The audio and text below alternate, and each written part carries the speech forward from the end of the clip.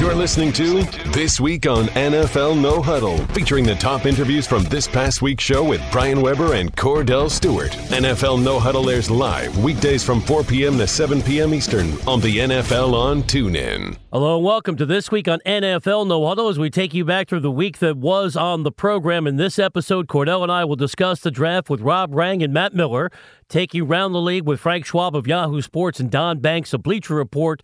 But let's start by welcoming in Stephen Holder from the Indianapolis Star. Stephen, thanks so much for coming back on the show since Colts GM Chris Ballard conceded that Frank Reich wasn't on his original short list to replace Chuck Pagano when he was starting the process in December. And we know Josh McDaniels backed out of the job last week. What was the local reaction to Reich getting the gig? You know, I think there's universal support for this, which is pretty rare. And it may be less muted than it was for Josh McDaniels because I think, excuse me, despite him being a Patriot, which doesn't go over very well around here, I think people were excited about the offensive upside that he might have brought, and people kind of came around to supporting that. But even with Josh McDaniels, there were certainly doubts, and there was some second guessing even after people had come to accept it. Here, I'm not hearing any of that. I just hear all positive reaction to this. And again, it's day one, or I guess day two now, and we'll see. But I don't hear any feedback that tells me people are concerned about this or have doubts about it. I mean, he really comes across well, and I think he definitely won the press conference for what that's worth, and I think he made a great first impression. Stephen, when you look at the time that Andrew Luck has spent in the National Football League, over the last 3 years, he's missed 26 games over the last 3 years. Most players in the National Football League, when they miss that much time, they're considered either a liability or they're just not capable of being a starter or even in the National Football League for that matter. Think of someone like a Sam Bradford. What would you say about Andrew Luck if he comes back this season and he not have the opportunity to stay on the football field and, most importantly, stay healthy? Well, if that happens again, then I don't think there's any real dispute about it. Right now, the problem has been that his shoulder wasn't addressed at an earlier time, so that problem lingered, and then it ended up costing him, as you know, 2017. So if they can alleviate this problem, then I don't foresee Andrew Luck being a guy who's repeatedly injured again. But it's really going to boil down to addressing this once and for all. They have addressed it, and it's really going to be a matter of finally closing the book on this injury. They can do that and turn the page, then there's really not a lot of reason to be concerned about Andrew Luck. But until they do that, we have to always sort of consider the jury being still out, because it is. He hasn't taken the field. It is what it is. The other thing is he missed 16 games last year with the shoulder. Prior to that, he had sort of the lacerated kidney injury, which is kind of a freak injury, and I get that it certainly adds to the totals of games missed, but I kind of chalk it up to, I presume, a one-time thing and not something that he'll have to confront later on. So the shoulder is what it's all about right now for Andrew Luck.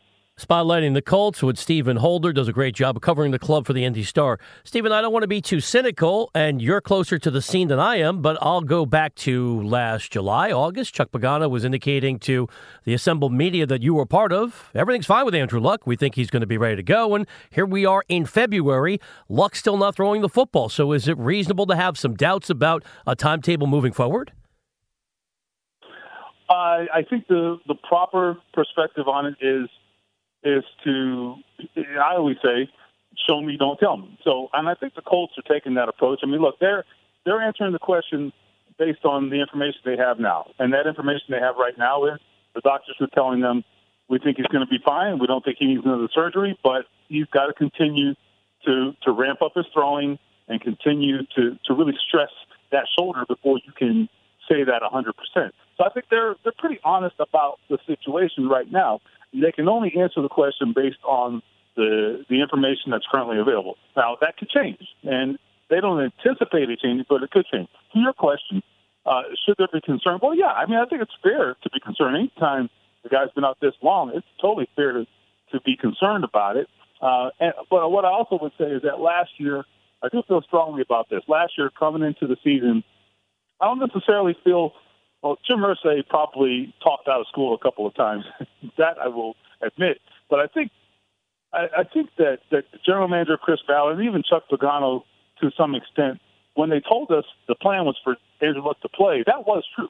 Andrew Luck did come back to practice. So I think all systems would go until he ran into that shoulder soreness that caused them to shut him down. So he was as close as he's been to playing last October at any point since this shoulder surgery in last January. It just didn't happen. They had to shut it down and kind of start the process over, and that's why we're still at it. So hopefully it's coming to a conclusion.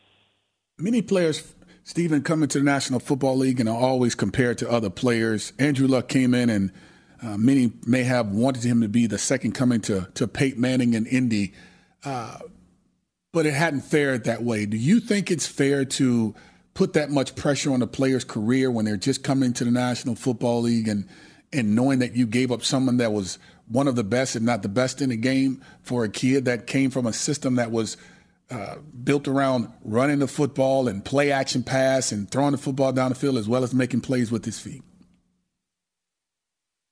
Yeah, look, it's tough, and it's not fair, to answer your question at all, to put those kinds of expectations on a guy. But I will say this, Andrew Luck, the one thing he doesn't falter in the face of is pressure. He's dealt with that better than most players I've ever dealt with. In fact, if you think back to the first 3 years of his career, he had become a master of sort of the fourth quarter and overtime comeback. I mean, that was kind of his calling card. And the interesting thing about the correlation between Andrew Luck and Peyton Manning, look, he's not Peyton Manning, and nor do I ever try to cast him as that. But what's interesting is that Peyton Manning, I think sometimes people forget, Peyton didn't have immediate success in terms of team success. It took some time. Those Colts teams went 4 years without ever winning a playoff game. Andrew Luck has taken this team to the AFC Championship game. Now, they've had a lot of difficulties since then, but his first year, they lost their one playoff game. The next year, he had that thrilling playoff victory over the Kansas City Chiefs, one of the biggest comebacks in history, a la Frank Reich back in the day, ironically. And then the next year after that, they took the next step and went to the championship game and lost to New England. So they have really, under Andrew Luck, they have really taken some huge postseason leaps. But it's just been the injuries, and it's been, I think, in large part, the team around him that has failed Andrew Luck. And if those two things can happen, if they can get him healthy and they can build a better roster around him, then he's got a chance to get back on track. But both of those things have to happen, and so far they haven't happened concurrently in the last couple of years. Stephen Holder from the Indy Star is our guest on the NFL on TuneIn. Let's address other roster issues. Frank Gore, 34, on his way to the Hall of Fame, but heading into free agency. So what does the Colts running back situation look like with the potential to draft Saquon Barkley from Penn State if they choose? Yeah, I don't anticipate Frank Gore coming back. I think he definitely wants to play this year, depending on the situation. He's kind of exploring his options, and we'll see where that goes. And in terms of the running back situation outside of Gore, they've got Marlon Mack, who is a nice fourth-round pick from a year ago. I don't think he's an every-down back. So Saquon Barkley, to me, is extremely tempting. Look, I'm not one of those people who makes blanket assumptions about positions. You shouldn't draft a running back that high. Maybe you shouldn't. I don't look at it that way. I think you look at it on a case-by-case basis.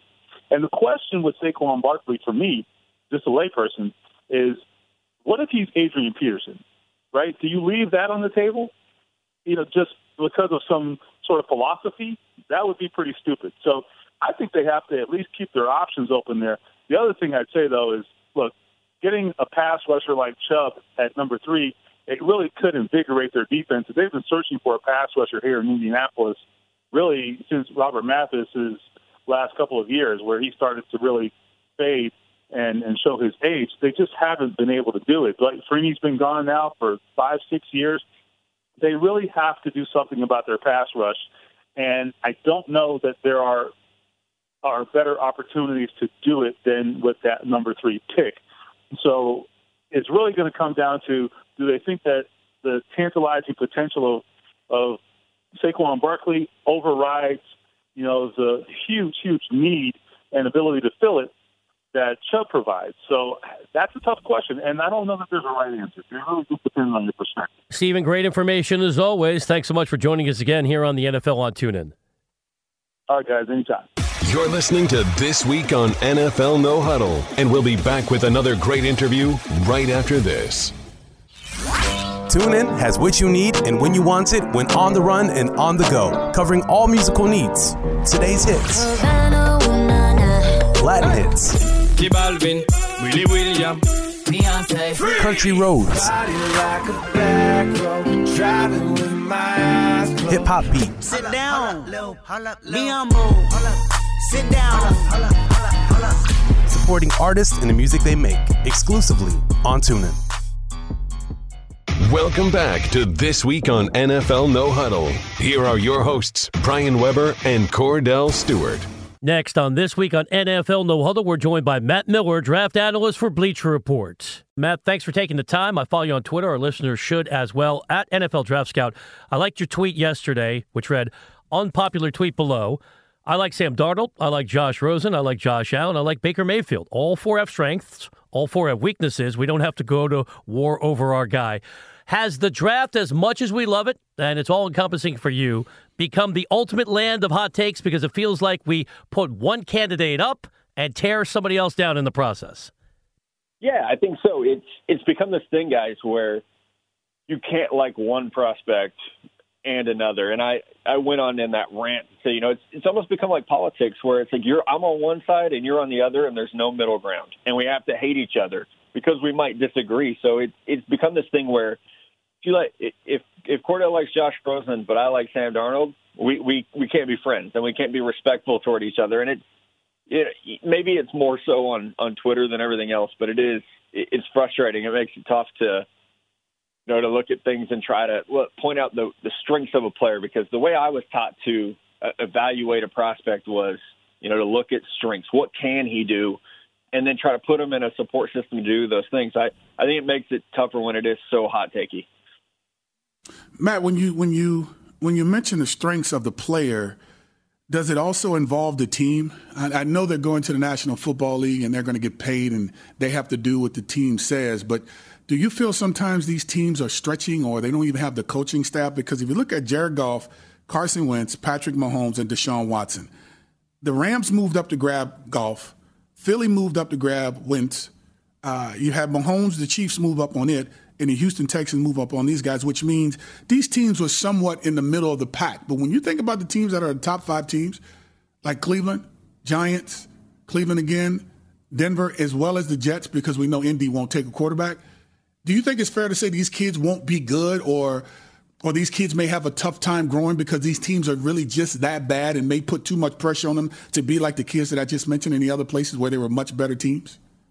Yeah, no, I think a lot of it is situation, and if you're Dak Prescott and you get drafted by the Browns instead of the Cowboys, how good are you? Or Carson Wentz, if you're drafted at number 2, if the Browns keep that pick and draft you, what's your story right now? So I do think that that's something we have to take into account. And I've said for years now, I wish that there was time to, after the draft, almost re-rank these guys based on situation, because last year we would have all said Pat Mahomes to Kansas City is the best possible fit for him because he's not going to have to play right away, and he's going to be developed by Andy Reid and Matt Nagy and all the guys they have there in that staff. It's an ideal situation. If Pat Mahomes had gone somewhere where he would have had to play right away, I think we would be talking about a guy we're very disappointed in. People might already be calling him a bust like they did Jared Goff after 1 year. So much of, especially with quarterbacks, so much of it is situation, environment, the coaching staff. If you have a coach who's willing to take a guy like Lamar Jackson and play to his strengths instead of saying, all right, man, it's going to be a 5-step drop from under center and you're going to have to, make 4 reads and play from within the pocket. It's a lot different if you can get these guys drafted into spots that are going to just play to those great traits that they bring to the table and try to develop them along the way. Getting you set for the draft for the Combine coming up in a couple of weeks with Matt Miller from Bleacher Report. Matt, I went to grad school at USC. That's not important other than I'm based in Southern California and watch USC play closely. So I saw Darnold's complete body of work. I like him. I don't love him. And it feels like we focus on flaws. So if I say Darnold, the quick reaction is going to be, way too many turnovers. How many of those picks and lost fumbles were on him? And what's the upside? What are the positives we're not talking enough about? Yeah, I think his toughness. People are going to point to turnovers. I feel like context is so important. How many of those, like you said, were on a receiver running the wrong route or on a dropped pass? Even some of those plays where I think he likes to play a little hero ball. How much of that was on the offensive line not holding up their protection? And so you try to evaluate with context and say, okay, if we can give him a good offensive line, this isn't a problem. And so the strengths there, I think, are toughness, poise, and just incredible amount of times that USC would get to the fourth quarter and go, oh, crap, we're losing. Sam, go save us. And they would open up the playbook, and he would make these miraculous drives. I'm a Texas fan. I saw it firsthand when you guys played us this year. So I think those are the things that you like, that he can extend with his legs, but he's not someone that's going to expose himself to big shots as a runner. I think he has really good touch accuracy. And, it's kind of like Deshaun Watson was in that when the game starts to get crazy, I think he just calms down a little bit. And like the more you hit him, the better he gets. If you're going to hit him a couple times in the pocket, it's not going to throw him off his game. He's not going to get scared. And that's one thing that I love about him, that it's such a cliche, but you really can't coach those types of things. You mentioned a runner, Matt. Last year was the year for the backs. I mean, you had Joe Mixon, who was a question mark because of some of the off-the-field issues he's had there at Oklahoma, and he ended up going in the second round still. But you had Christian McCaffrey, Leonard Fournette, and Kareem Hunt for sure, who were stunning this past season. The league is a copycat league. What do you think happens to Saquon Barkley with his opportunity? Because he's not just a returner. He's about as good as he can get as a back coming out of the backfield, catching and running the ball. He really is. I think he's the best back that I've evaluated. And I would think that it is a copycat league, and everybody wants that guy that could do it all. And I think Saquon's a lot like Ezekiel Elliott was without any off-field issues. There's no concerns with this guy at all. And so the type of skill set he brings as a runner, he's 230 pounds. He's probably going to run in the 4.3s. He catches the ball. He scored on kick returns. It was every time he had the ball, you felt like something electric could really happen. So I think he'll be a top 5 or 6 pick. We got to see what happens with these quarterbacks, if there's a run on them, what happens in free agency. But he is one of, if not the best player in this class. And it being a copycat league, someone like Sony Michel from Georgia, who I think has some Alvin Kamara type traits, especially as a receiver and as an outside runner, it could really elevate his stock. And same goes for someone like Ronald Jones from USC, who is another great athlete with speed. When he gets out in space, he can make big things happen. So players like that become a little more in vogue. But to be a runner in the NFL now, you got to be able to do it all. You have to be able to run, catch, and block. And this year we've got a lot of guys that can do all three and do them really well. Talking NFL Draft with Matt Miller from Bleacher Report. Matt, how about Josh Rosen of UCLA? Positives, playing the pro-style offense, big arm, bright young man. The negative is I think a lot of teams don't want to deal with what's perceived to be a very strong personality. Yeah, I mean, you said it. If you're just watching the film, Rosen's beautiful. I mean, the way he plays from within the pocket is prototypical. It's exactly how we all draw it up. It's how you coach kids to do it. I think, like you said, there's going to be a wide range of opinions on him because he's opinionated. And, I've said before, if you're Woody Johnson, the owner of the Jets, who's also the ambassador to the UK right now, you're probably not drafting a quarterback who wore an F. Trump hat to a golf course owned by Trump. It just doesn't go real well, right? So I think that's part of the thing that you have to get over. And you guys know well, and Cordell knows real well, that, teams want a guy to be smart, to be football smart, but they also want you to love football first and foremost, maybe more than your family at times. But they want you to have that family that you're going home to and not getting in trouble off the field. So I think that's, the thing like Rosen, it's not like the kid's been arrested. He wasn't tackled by a cop on camera like Baker Mayfield. He's not gotten in trouble off the field. He's just opinionated. But as one scout said to me this year, if you're 2-10 and your quarterback's tweeting about the president, it's not a very good day for your organization. That's just not attention that you need. So I think that is something people have to figure out. There are some holes to his game, too. He's also, he's a narrow-framed quarterback that's been hurt every year. And I think at times he gets kind of stuck in the mud in the pocket and doesn't move his feet well. Everything needs to be on schedule for it to work for him. But when it's right, he's able to make some beautiful throws. Matt, appreciate the time. I enjoy reading your analysis on Bleacher Report. Hope we can chat with you again as we get closer to the draft. Yeah, appreciate it, fellas. Have a great day. You're listening to This Week on NFL No Huddle, and we'll be back with another great interview right after this. What up, y'all? It's your boy Jay Connor, co-host of the Extraordinary Negroes podcast. And in honor of Black History Month, TuneIn offers a variety of podcasts that celebrate the heritage, culture, and accomplishments of African Americans throughout American history. You can listen to interviews and more with Larry Wilmore's Black on the Air. Just because the point really isn't about race when it comes to immigration, I don't believe so. As well as great podcasts like Another Round. So I thought we could have a little story time with the kiddies. Is that cool? So listen to all these dope podcasts and many more all month long right here on TuneIn. Welcome back to This Week on NFL No Huddle. Here are your hosts, Brian Weber and Cordell Stewart. As we continue on This Week on NFL No Huddle, let's take you across the league with Frank Schwab from Yahoo Sports. Frank, thanks for taking the time. Let's start in Indy. The Colts have a head coach finally after Josh McDaniels backed out last week. It's Frank Reich making the move from Philadelphia.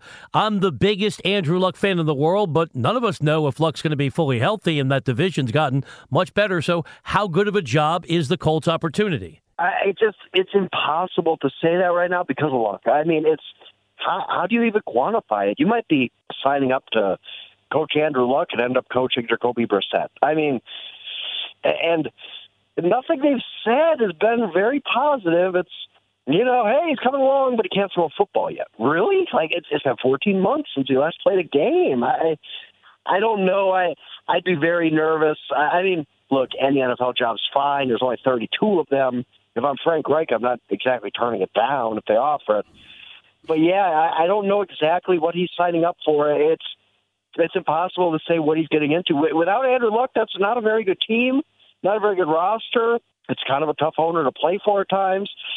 So, if there's no Andrew Luck in the picture, or he's not the same Andrew Luck, it's not as good of a job as it looks from the outside looking in. You just mentioned not the same Andrew Luck. You know how sometimes we basically dock players or start gauging players on based on how they're healthy, their health is. Sam Bradford, for example. There's many sayers that go out and say that he has a great technique. I mean, when he's healthy, he's one of the most accurate quarterbacks in the game. But he can't stay on the football field. He becomes a liability. How do you start gauging Andrew Luck? Because over the last 3 years, he's missed 26 games, and he was given $87 million a few years ago. So how do you start creating a narrative around Andrew Luck if he can't get back on the football field? Yeah, and that's a tough thing. I always hesitate to call guys injury prone or whatever because sometimes you just get unlucky. Sometimes just, hey, you fall the wrong way, somebody falls into your leg, well, whatever it is. Sometimes injuries are just bad luck, but yeah, the ability to stay on the field is huge. And look, they haven't helped him. I mean, we watched those games. We watched Jacoby Brissett this year. That offensive line just gives those guys a pounding. They don't protect those guys well enough. So we're looking at Andrew Luck and trying to figure out, okay, is he now a liability as far as staying on the field? I hope not, but like you said, the stats are there. The offensive line's not good. He's still recovering from this one. It's kind of a tough deal all in all. It's not Andrew Luck looked like a very, very sturdy guy, but I think a little bit of the pounding he's taken is kind of catching up to him. Frank Schwab, Yahoo Sports, is our guest on the NFL on TuneIn. Frank, since Frank Reich has departed Philadelphia, let's talk about Nick Foles. 1 year left on the contract. Do you think he goes back to being number 2 on the depth chart with the Eagles, or is he an asset, and maybe the Eagles get somebody trying to blow him away, offering him a first-round pick, and he could be flipped and traded? I think it all comes down to what they can get. I think if you can get a first, I don't think you will. I think if you can get a, let's say, high second, you got to really think about, hey, let's cash in on this. And the whole X factor of this is if Wentz is healthy opening day. And it's not it seems kind of minor, but it's not. They're going to start 3-4 days ahead of everybody else because they play that Thursday game. So we don't know if Wentz is going to be healthy for week 1, week 2, week 3. What if he's out a month? And then you're going to kind of kick yourself for trading Nick Foles unless you get a lot for him. I think we saw this season that, the obvious value there is in having a really good backup quarterback. I don't think the Colts or the Eagles are going to just throw that away for a mid-round pick. It's got to be a really, really good pick. Otherwise, they're just going to say, look, our quarterback's still hurt. We don't know when he's going to be back. We're not going to just trade Nick Foles for nothing just because we have to. They're going to be very prudent, I think, with Foles, and it's going to have to be a very good offer for them to pull trigger there. Give me a take on Dez Bryant. He was in a system with Tony Romo where, Tony being considered as a gunslinger, similar to Brett Favre, someone he's idolized growing up, so where he would throw some of the balls up in the air and let Dez go and get it. Well, now it's more of that strategic style offense where it's the dink and dunk, where we see Jason Witten get more catches. We see Cole Beasley get more catches. We see Terrence Williams get more catches, to where now it looks like Dez Bryant is washed up. He can't get it done anymore. How do you think they deal with him moving forward? It's going to be really interesting. I think Dez has lost a step, but that doesn't mean he's not a really good receiver still. And I just wonder, what does that receiving core look like without him? I don't know if it's going to get to that point, but let's say he doesn't take the pay cut and they just decide, hey, this is too much money, we'll let you go. Who's the number one receiver? Is it 36-year-old Jason Witten? Is it Terrence Williams, who's really never stepped up when Dez Bryant's been hurt or whatnot? Are we going to get in the draft who's going to be that kind of a number one receiver? Who are we going to sign who's going to be a number one receiver? The free agency is the last few years has been pretty weak at receiver because you just don't find number one guys out there. I think the Cowboys are in a position where they just really need to hope that Dez Bryant takes his pay cut. And then, he's still a number one guy. He's not a top 5 in the NFL guy anymore, but he can still be productive. He can still be good. It's just you got to temper expectations. And eventually, at some point, the Cowboys have to figure out a way to get, a little more help around him and maybe a guy who can be his successor. He's Cordell Stewart. I'm Brian Weber, chatting with Frank Schwab from Yahoo Sports. Frank, how much you buying the Gronk retirement talk? I could see him in the WWE making bad movies like Brian Bosworth, but to me, this feels like a ploy just to get more money out of the Patriots. I don't think it's that. He gets a lot of money. I don't know that Gronk is necessarily the type of guy who's that calculating, that after a game he's sitting there thinking, hey, if I play this card, I'm going to get more money. I just think that's who he is, and I think he was being straight up when he was asked about it and said, I think everybody goes through that. If you're a football player at that age, it's taking that kind of abuse on your body. You start thinking, got a lot of money in the bank. Do I want to do this again? I think at the end of the day, he will. He seems like a guy who genuinely loves football. He's still obviously great. I mean, he is still at the peak of his playing ability. So I don't think he's ready to step away yet. But, yeah, I think you ask almost a lot of guys. I think you can ask a lot of different guys after their last game of a season, especially if it ends in a disappointment. Are you going to be back? And a lot of guys would maybe say, I got to think about it. I don't know. I don't necessarily think that means he's going to be, this is it for him. But I do think he's thinking about it. And if he does step away, look, I get it. He's taking a lot of punishment on his body. And you got to start thinking about, hey, is this time for me to get out when I'm still, able to walk away? This seems like now, Frank, is the league for backups, right, when it comes to success. I mean, look at stories with Kurt Warner. Look at stories with Tom Brady, Nick Foles, Case Keenum. I mean, look at players. Look at Kirk Cousins when coming in for RG3. These two guys now are probably going to be on the open market. I know for sure Kirk Cousins, but Case Keenum, of course, the most valuable one of the two, of course, we know is Kirk Cousins. But where do you see Case Keenum having a chance to go? Because there is some sound coming out of Denver that they're interested in him. Yeah, I've heard that too. I'm obviously based in Denver, and you've heard that name come up a lot of times when you talk to people. I don't know if that's legit. I don't know if that's kind of trying to get the word out, kind of negotiating against Cousins a little bit to drop his price maybe. Because if Kirk Cousins is legit, he said many, many times Super Bowl week, I want to go for a winning team. Well, there ain't many winning teams looking for a quarterback, Kirk. I mean, it ain't the Jets, it ain't the Browns. So, But getting back to Keenum, I think the Cousins domino has to fall first because, like you said, he's the most valuable of this group. Once he's off the market, then teams have to reassess. A team like the Broncos has to say, we got a really high pick. We're probably going to be able to draft a Josh Allen or a Baker Mayfield. Do we want to do that, or do we want to drop? I think Case is going to get $20 million. I don't see why not. If Osweiler got 18, if Mike Glennon got 15. After the year Case Keenum had, I don't know why he wouldn't get 20. I still think he ends up with the Vikings. I just think it's hard for the Vikings to kind of step away from, hey, we were one game away from a Super Bowl, let's change it up and bring in a different quarterback. I think that's really, really difficult. So I think he ends up there. But if he doesn't, yeah, I mean, just the way he played, you're going to talk yourself into it if you don't have a quarterback. You're the Jets, and you're desperate. The Broncos, whoever. I think you're going to talk yourself into, hey, Case had a good year. Let's give him that $20 million and see what happens. I don't know if that's right or not, but I think he's going to get paid like, he's a top 10 starter, basically. Frank Schwab, Yahoo Sports, is our guest on the NFL on TuneIn. Frank, if we're going to count other people's money based on Jimmy Garoppolo breaking the bank, derived from 7 career starts, 5 coming in San Francisco, how much money is Kirk Cousins going to make this offseason? Oh, I assume 30. I've always assumed 30 because this is a really unique situation. You go back, free agency started basically in 93. We've never seen a guy like Kirk Cousins hit the open market. You could go back and look at all the history.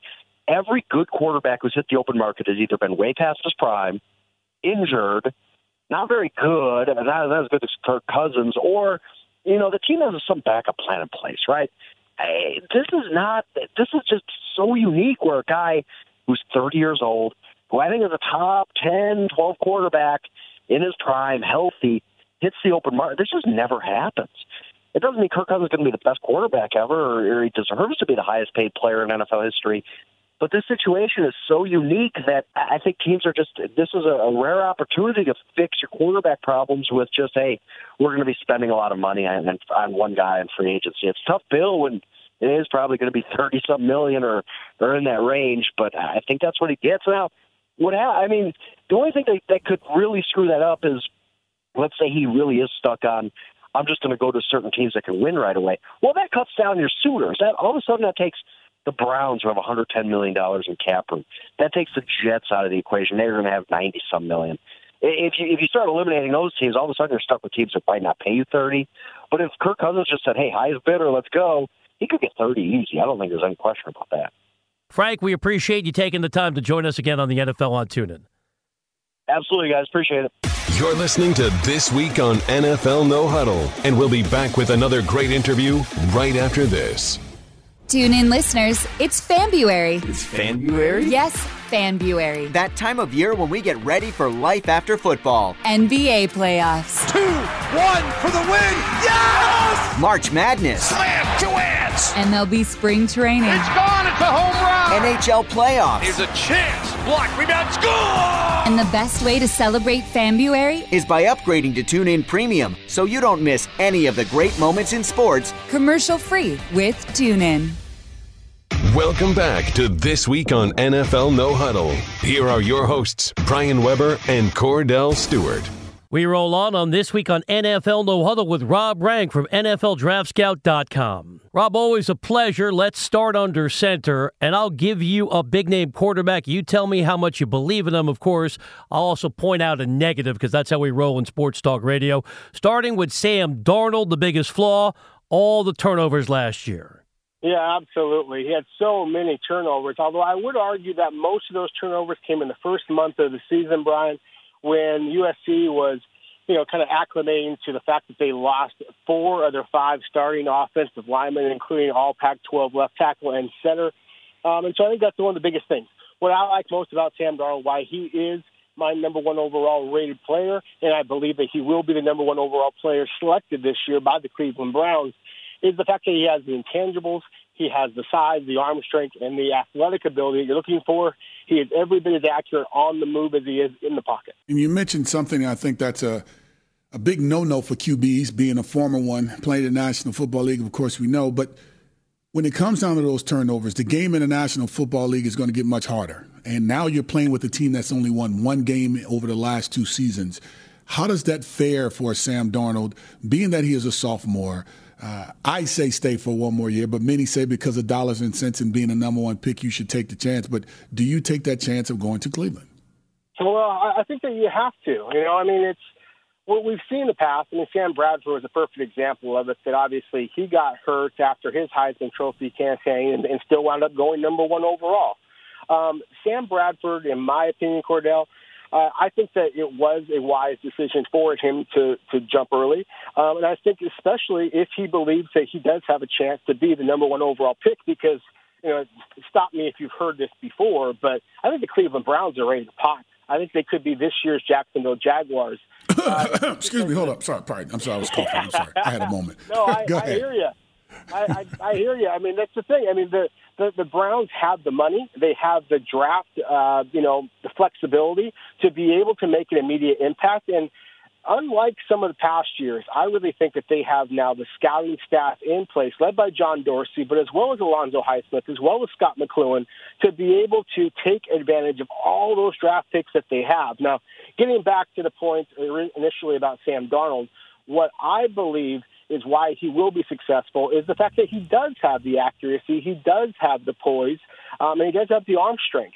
I just think that when you look at USC, other than the running back, Ronald Jones, who is every bit a top 50 prospect himself, but other than that, Sam Darnold did not have the weapons that we're accustomed to seeing at USC. Deontay Burnett, far and away the leading wide receiver for the Trojans this past year, he made the jump early, and a big part of it was because Sam Darnold made that initial NFL jump. Deontay Burnett's a day 3 prospect at best, and he was the best wide receiver Sam Darnold had. Now, if Cleveland finds him some wide receivers, then I think that whoever is the rookie quarterback going to Cleveland has a chance for immediate success. Chatting with our good friend Rob Rang from NFLDraftScout.com. Rob, the vast majority of our listeners probably did not see Josh Allen play a single down in Wyoming, unless they caught him in the famous Idaho Potato Bowl game or what he did in the Senior Bowl. We know the quote-unquote upside, our favorite word, big body, big arm. Here is the negative, and I'm not a huge stat analyst, but even I can read a spreadsheet. Less than 60% completion rate at Wyoming. Can you give me a precedent, Rob, because this is what you do full-time? Give me somebody who struggled statistically in college football and suddenly got better in the NFL. I would say Blake Bortles would be an example of that he had his one eye-popping performance as a junior at Central Florida before making the big jump. And you could argue that Blake Bortles has not been very successful with Jacksonville Jaguars, but at the same time, he obviously wound up going number 3 overall and, led a team that is now, at least went to the AFC Championship game. And this is a good football player in Josh Allen. What I would say is most intriguing about Josh Allen, besides all the physical attributes that you just mentioned, Brian, is the fact that Josh Allen did improve as his career went on. And at the bowl game, the famous Idaho Potato Bowl, as you mentioned, he was spectacular in that performance. And then in the Senior Bowl, and I've been going to Mobile, Alabama to scout alongside all the NFL general managers and those guys since 2001. I mean, my first year was watching guys like LaDainian Tomlinson and Steve Hutchinson there. And it's very rare that you see a player from a so-called small school improve every single day in practice and then carry that over into an impressive game as well. And that's exactly what Josh Allen did. And so it kind of goes back to the idea that this is a player that his best football is still ahead of him. And so, therefore, I bit in the apple. I believe that Josh Allen can be a very successful starting quarterback in the NFL. He does need some time, but the upside is there to warrant top 10 consideration, and that's where I think he's going to wind up going. I have him going number 5 overall right now to the Denver Broncos, who, of course, John Elway knows a little bit and scouted Josh Allen in person at the famous Idaho Potato Bowl, as well as at the Senior Bowl, where the Broncos were the coaching staff. Rob, great information as always. Thanks so much for joining us again on the NFL on TuneIn. Always a pleasure. Thanks, guys. You're listening to This Week on NFL No Huddle, and we'll be back with another great interview right after this. Listen to your international news on TuneIn. Search under TuneIn News and catch up on what's happening in the world with CNN International. Welcome back to World News. Or go to the corners of the globe with BBC World Service. This is the BBC. And Jazeera News. This is Al Jazeera. So on the run, in the car, or anywhere life takes you, now you can listen to international news as it breaks on TuneIn. Ask Alexa. Just ask me, Alexa, to find your international news on TuneIn. Or search news today. Today's newest stars and emerging talent stop by TuneIn for intimate one-on-one interviews. Escape stopped by the TuneIn studios and talks about their recent sold-out U.S. tour and discusses the strip club culture in Atlanta. You have to go to the Magic City. Yes. Where they have good wings. Listen, she going to the strip club. She can eat, but that is not what she's there for. I go to eat. Search Escape to hear the full conversation exclusively on TuneIn. Welcome back to This Week on NFL No Huddle. Here are your hosts, Brian Weber and Cordell Stewart. Next on This Week on NFL No Huddle, let's go around the league with Don Banks from The Athletic and Bleacher Report. Don, thanks for taking the time. Got to start in Philadelphia. What a unlikely run it's been for Nick Foles a few years ago, pondering retirement. Now he is the reigning Super Bowl MVP. Do you think, based on all the uncertainty surrounding Carson Wentz trying to come back from the knee injury, he goes back to, talking about Foles, being number 2 on the depth chart in Philadelphia, or is he an asset and maybe Philadelphia could get a first-round pick for him if they are able to deal him in the offseason? Well, I mean, that's the question for the Eagles. It's certainly his value is never going to be higher. We know that. But it sounds like the Eagles are not eager to move him. I'm sure they're going to listen. I'm sure they're going to see if somebody blows them away. And I don't know actually what it would take to reach that category of being blown away. But I do think Nick Foles has already done the grass is greener, found out he fit better in Philadelphia than he fit anywhere else. I think he's showing every indication he's content with whatever the scenario that would leave him in Philadelphia. He's not worried about, I have to start. I think he understands he's in a pretty good situation. To be clear, no one knows exactly if Carson Wentz's knee is going to be ready from week 1. So in some ways, it makes a lot of sense for the Eagles to think about Nick Foles being left exactly where he is in 2018. It's just a matter of, I guess, if there's a desperate team out there ready to throw the sun and the moon at the Eagles. Don, when you think about this team, of course, with having Nick Foles in this position, and it's one that's, I mean, we've never seen one like this in a very, very long time, right? Where you go out and you make a few moves to grab your quarterback you want, and Carson Wentz, he becomes the lead guy for becoming the MVP in the National Football League. And then Nick Foles comes off and does what we anticipated seeing Carson Wentz doing. But this team now is potentially on the way to being $9 million over the cap. How do you relieve that pressure, in a sense, to say, okay, if there is a Nick Foles, we may be able to get a first and maybe a second round, however, or a second and a third, and send him off somewhere else and get a few players to kind of alleviate some of that pressure. Do you think that may cause them to think about that down the road? Well, yeah, I think they have ways of getting their cap situation under. I talked to Howie Roseman at the Eagles GM at the Super Bowl. He didn't seem real concerned. So I do think they have some moves that they can make, and they're not in a terrible bind. So I don't think that's going to drive the quarterback decision if there is any decision to be made. I think it's more, Cordell, if a team really makes an offer they feel like they just can't refuse as an organization, trying to get better in the long run. Because I think in the short term, they know that they're a stronger team if Nick Foles returns this season. But it really, to me, it shakes. With the draft being quarterback heavy, apparently, at the top, with 5 potential first-round picks, and then some names now, including A.J. McCarron in free agency, I think it depends on how many teams don't get a need filled, and if there's any sense of desperation after that, then I think the Eagles are going to get their best offer at that point. Taking you around the league with Don Banks, The Athletic and Bleacher Report. He's our guest on the NFL on TuneIn. Don, we know Jimmy Garoppolo broke the bank in the San Francisco Bay Area. All of that guaranteed money based on what he was able to do in a handful of starts, and he looked terrific, small sample size, taking over the starting duties for the 49ers. What does that kind of contract mean for Kirk Cousins? What do you think the marketplace is going to look like for him this offseason? I think Kirk Cousins will beat it. That's my simple prediction. I'm not going to. I don't know how much he'll beat it by, but I think he'll beat it, and I think Kirk Cousins could be the new. Not that it lasts long these days. The new highest paid player in the league. That's just the way this works, and you guys know that. The last contract, the latest contract, is usually the biggest contract, with the cap continuing to grow exponentially.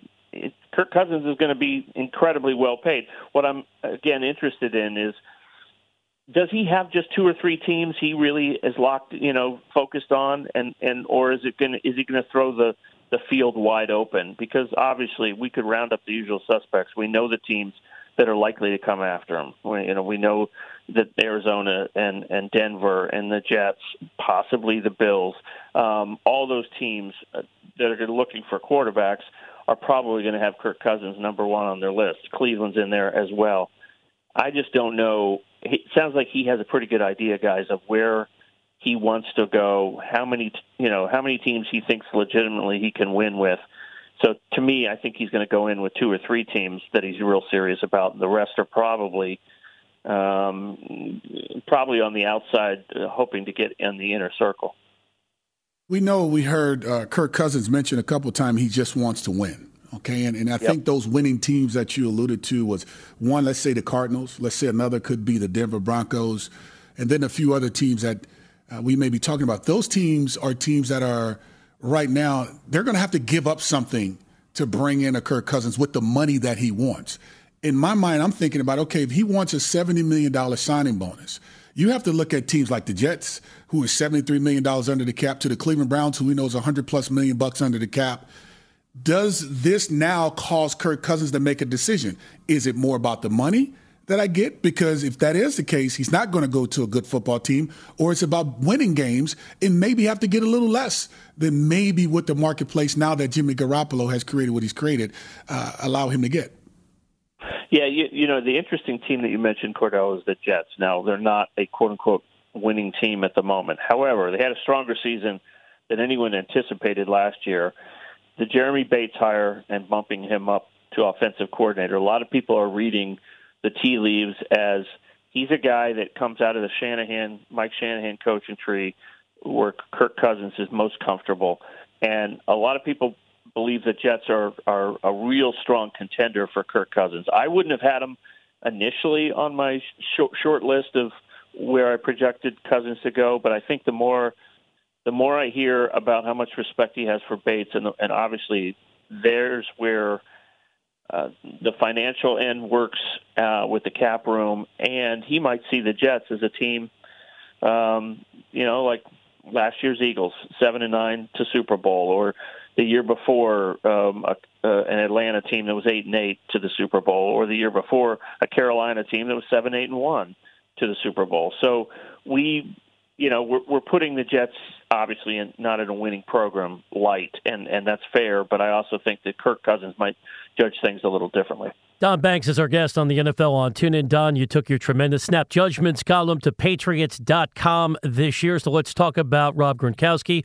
Do you buy the retirement speculation? I could see him making the move to wrestling or trying to become an action hero, but it also could be a ploy to try to get more money from the club.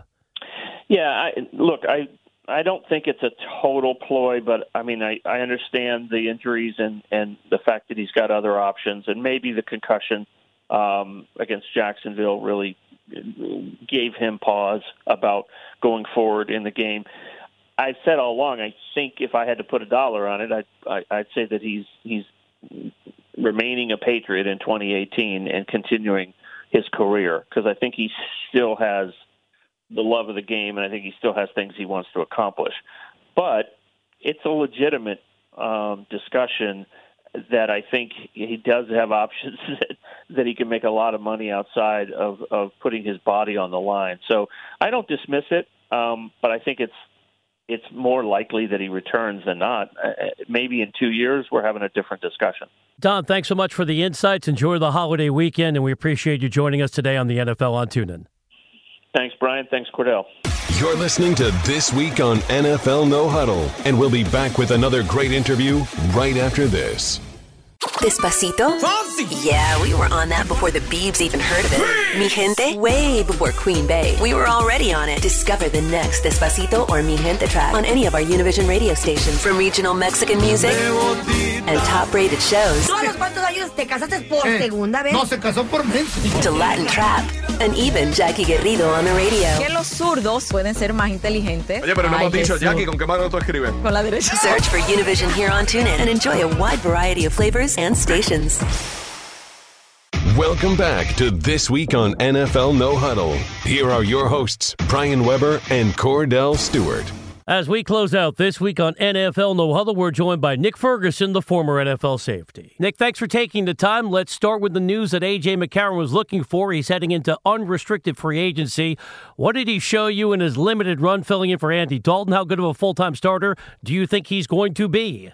Well, looking at the fact of the guys that we have currently in backup roles in the NFL, and I know it sounds strange me starting with the backup quarterback role, there's not a lot of teams that have guys who can make plays at that backup position, and A.J. McCarron has definitely been in that position for a couple of years, backing up Andy Dalton, and I'm glad he won his arbitration, because for a guy to be stashed on any team's roster, knowing that as though he can play, and he showed that he can play. You go back to Week 14 when Andy Dalton gets injured against the Pittsburgh Steelers, and, A.J. McCarron comes in and shows us, what he was able to do being a quarterback at Alabama. And for me, there's not a lot of people really believing in, the quarterback and being able to go out and be a starter in this league. But A.J. McCarron shows everything you need at the quarterback position.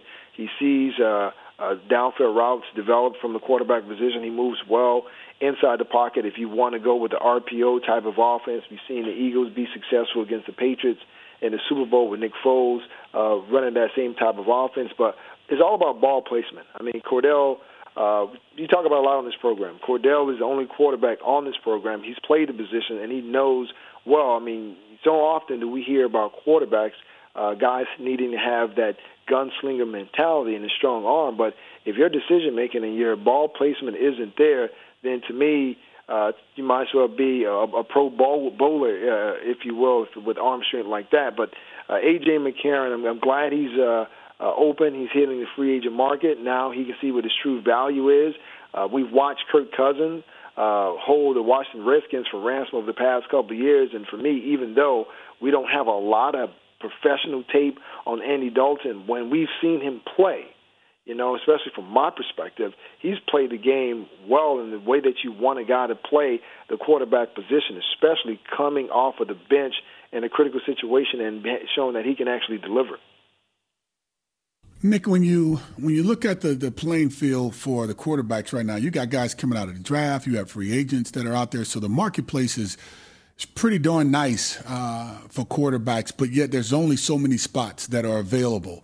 But this does put a premium on that position. I think A.J. McCarron, as you alluded to a second ago, is one that's I think that's going to be cost-effective for a lot of football teams. While, yes, the money has gotten big because of what Jimmy Garoppolo has been able to do, and of course we know what Kirk Cousins is going to have an opportunity to get, teams are still trying to find that bargain. I think that's why it's going to be tough for Kirk Cousins to go somewhere like Denver or Arizona because while their teams are prepared to bring in someone of his caliber, they don't know for sure if they have to spend that type of money just because if they do, they would have to get rid of a few guys. But yet you see the Jets, you see the Cleveland Browns can be a team that can grab him.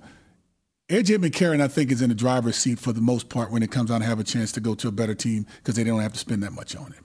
You're absolutely right, Cordell. When the Washington Redskins decided that they were going to trade for Alex Smith, that kind of put Kirk Cousins in a tough situation, knowing as though the Redskins is off the table. Then it was, okay, well, maybe he links up with Kyle Shanahan with the San Francisco 49ers, but they lock up Jimmy Garoppolo for 5 years. So now there's kind of slim pickings. Yeah, it's either the Broncos, the Jets, Arizona, or the Cleveland Browns. And then now you have to look at cap space. And the Denver Broncos, they don't have as much cap space as the Cleveland Browns.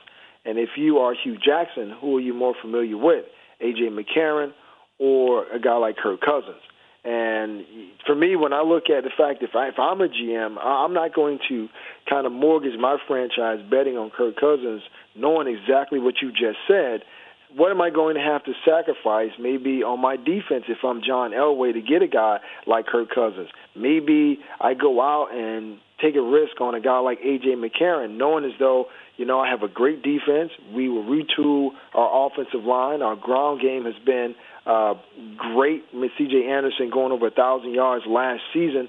And then we have two bookends outside the numbers in Emmanuel Sanders and Demaryius Thomas. So now we're looking at, cost effectiveness and being effective at the same time because, You don't need to have a gunslinger at that position. You need a guy that's efficient. And when you talked about the fact of saying, well, the quarterbacks that are available who are unrestricted free agents, to me, the only guys that kind of get a lot of the buzz is Drew Brees and Kirk Cousins. And you can expect Drew Brees to sign back with the New Orleans Saints. And if he doesn't, that would be shocking. But, going down that laundry list of quarterbacks that are available, to me, you don't want to do that because you look at how much those guys are going to cost. And you mentioned another aspect of it.